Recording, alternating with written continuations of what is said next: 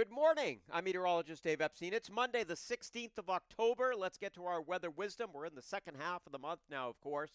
And we still have not had a frost across the area. As a matter of fact, it's fairly late.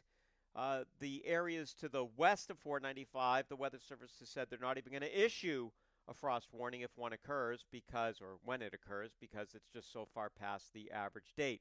You'll notice that the leaves are continuing to come down and, pockets of nice color, but certainly not as great as last year was when we had the drought and then we got a little bit of rain later on in the fall. And it really was just a brilliant season, not a lot of disease on the leaves. Different story this year. We have more of the disease on the leaves across the region.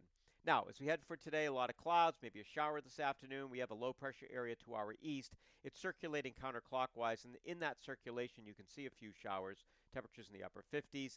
Overnight tonight, down to the 40s. Can't rule out a shower or sprinkle.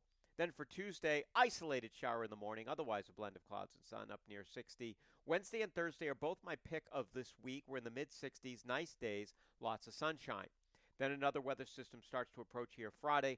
Could be some showers late in the day or at night, and then showers are likely here for Saturday as of now. But remember last weekend, I thought showers were likely at the beginning of the week, and then we saw that trend change. Remember, we are talking a 5 and 6 day forecast. These are not perfect, so I can only give you the information as it stands now. And as it stands now, it looks like there could be some showers here on Saturday, but it could also change. So we'll keep an eye on that for you as we head through the next 5 days. Have a great morning, everybody.